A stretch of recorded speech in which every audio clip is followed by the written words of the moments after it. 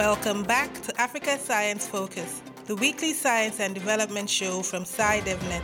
I am Ogechi Ekeanyao. Sub-Saharan Africa has the largest burden of sickle cell disease. This disease, according to the World Health Organization, is an inherited blood disorder passed down from parents to their children. Usually, parents are healthy and don't know they carry the sickle cell gene. People who have the sickle cell disease have differently shaped red blood cells that have a shorter lifespan and are not able to adequately carry oxygen to all parts of the body. This shortage of oxygen causes severe pains and infections in those affected, and the bulk of the affected people, 66% of the 120 million people affected globally, live in Africa. People with the sickle cell disease tend to fall very sick, yet countries across the region can struggle with the facilities for care of the disease. Nick Obido is the founder of the Kenya Sickle Cell Awareness Foundation. He spoke to our reporter Michael Kaloki about detection and care for people living with the sickle cell disease. In the African setup and the African community, you realize that there is a lot of myths and misconceptions about diseases, which usually, when a lot of communities do not understand, it's usually aligned in the sides of witchcraft or superpower or something that is dreaded in the community. So you realize people who are born into families or into communities where sickle cell is highly banned, they do not come out to speak more about sickle cell disease because they do not want to be cast out. So in that, you realize that awareness of this particular disease is becoming extremely low for it to be known in a country.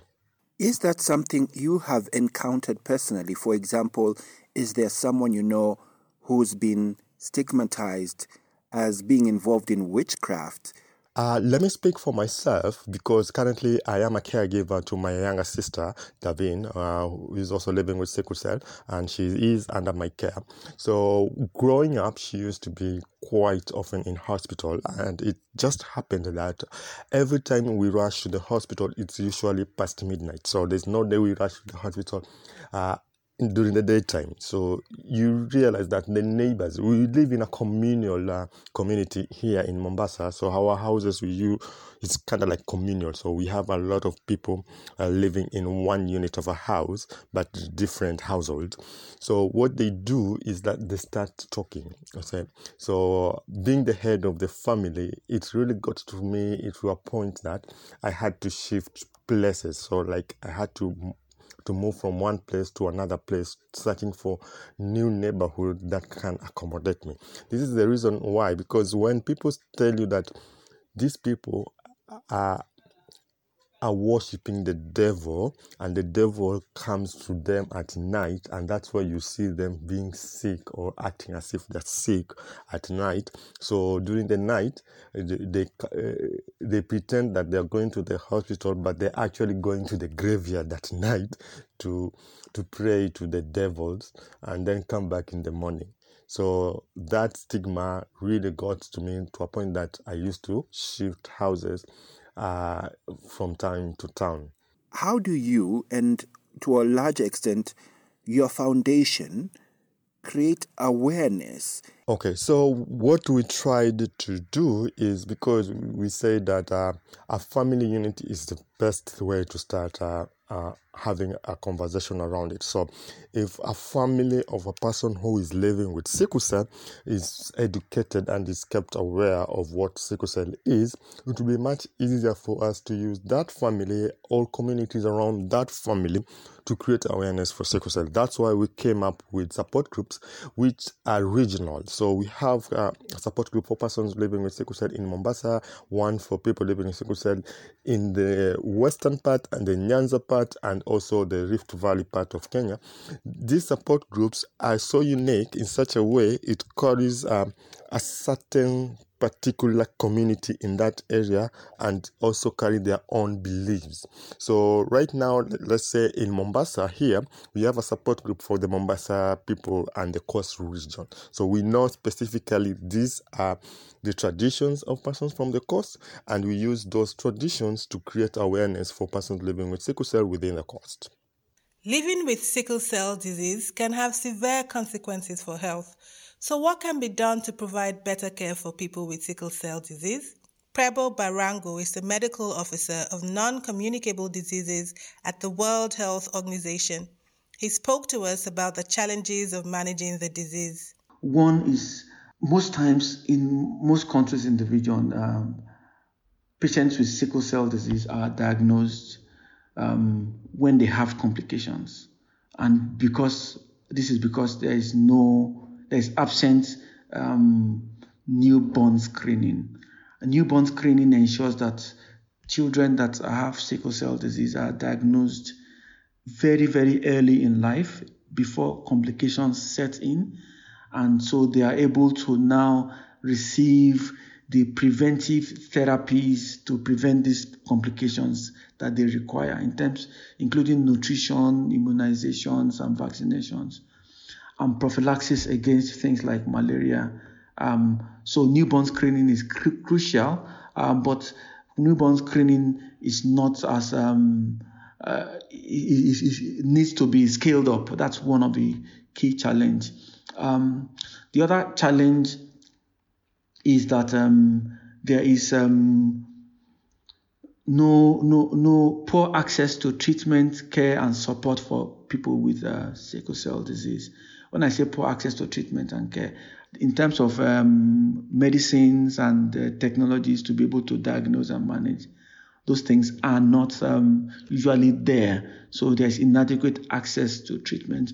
Oftentimes, patients with sickle cell have to go to higher level facilities in city centers and in towns that are means they have to encounter some geographic difficulties in terms of distance traveled and things like that, which makes it a challenge. Also, there is a bit of stigma. There is significant stigma for sickle cell disease. Patients with sickle cell disease, children with sickle cell disease are often stigmatized, and this can be attributed to low level of awareness of sickle cell disease in the population. That's also a challenge. There is also a challenge of improving knowledge among healthcare professionals for signs and early symptoms of that could be indicative of sickle cell crisis. So that ensures that they can be diagnosed early as well. So that's also another challenge. Yes, inadequate funding for sickle cell is a challenge. It's a huge, significant challenge because everything really depends on funds. Very few countries have established sickle cell disease programs. When I say few countries, I mean countries that are high burden. Even when they have sickle cell disease programs, budget line for managing of this, running these programs are often limited if they have budget lines at all. So there's inadequate funding for sickle cell disease. And then last but not least, health information system data. Data is a major challenge. Data is important to be able to appreciate the whole extent of the problem, the magnitude of the problem. Data is important to be able to appreciate the magnitude of the problem. Data is also important in order to see what's being done.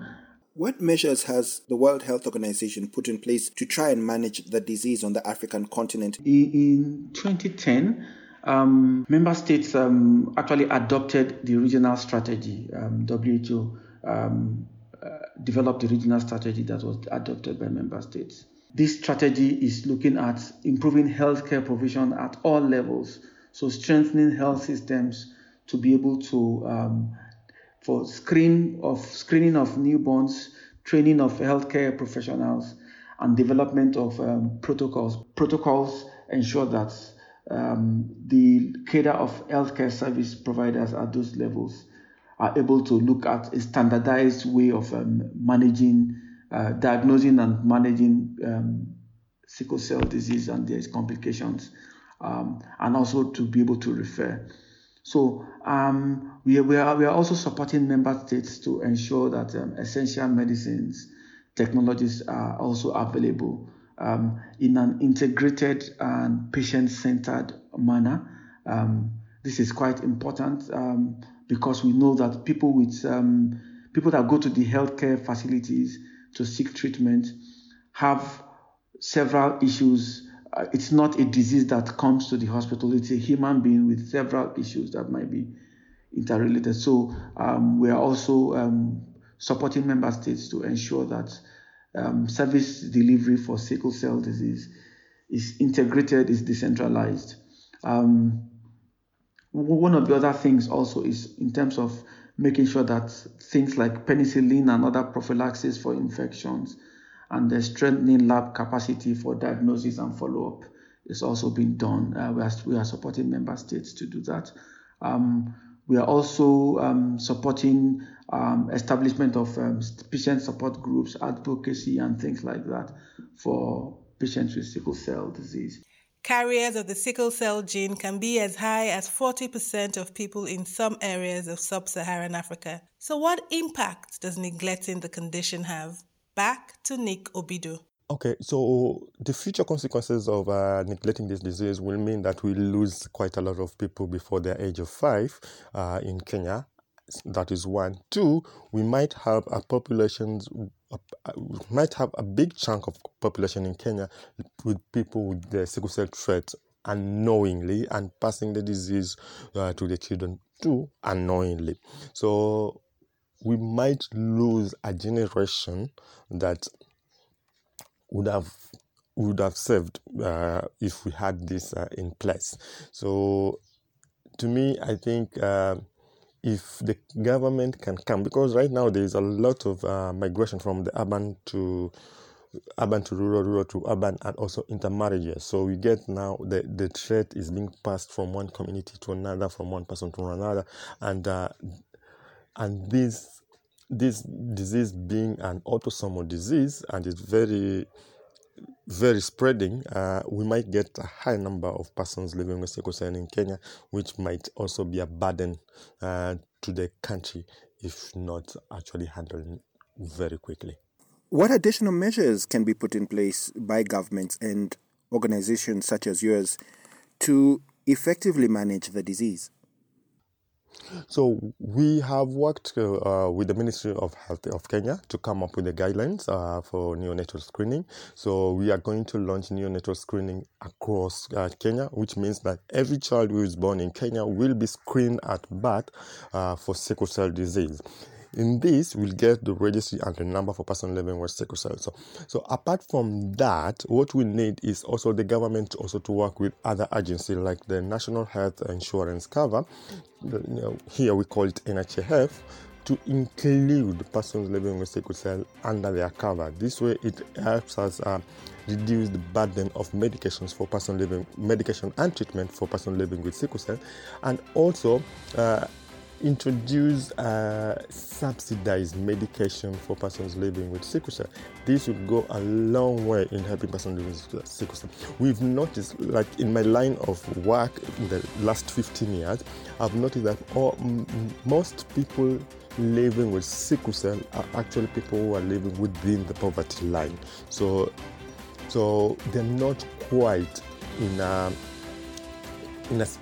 in a situation to help themselves when it comes to medical bills. That's all from us at Africa Science Focus today. If you want to find out more, head to the SciDevNet website. That's www.scidev.net. Today's show was produced by Alice Hurst, with editing by Ogechi Ekeanyao and reporting by Michael Kaluki. I'm Ogechi Ekeanyao.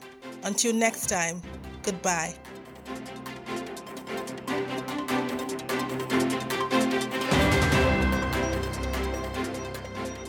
Africa Science Focus is produced by SciDevNet and distributed in association with your local radio station.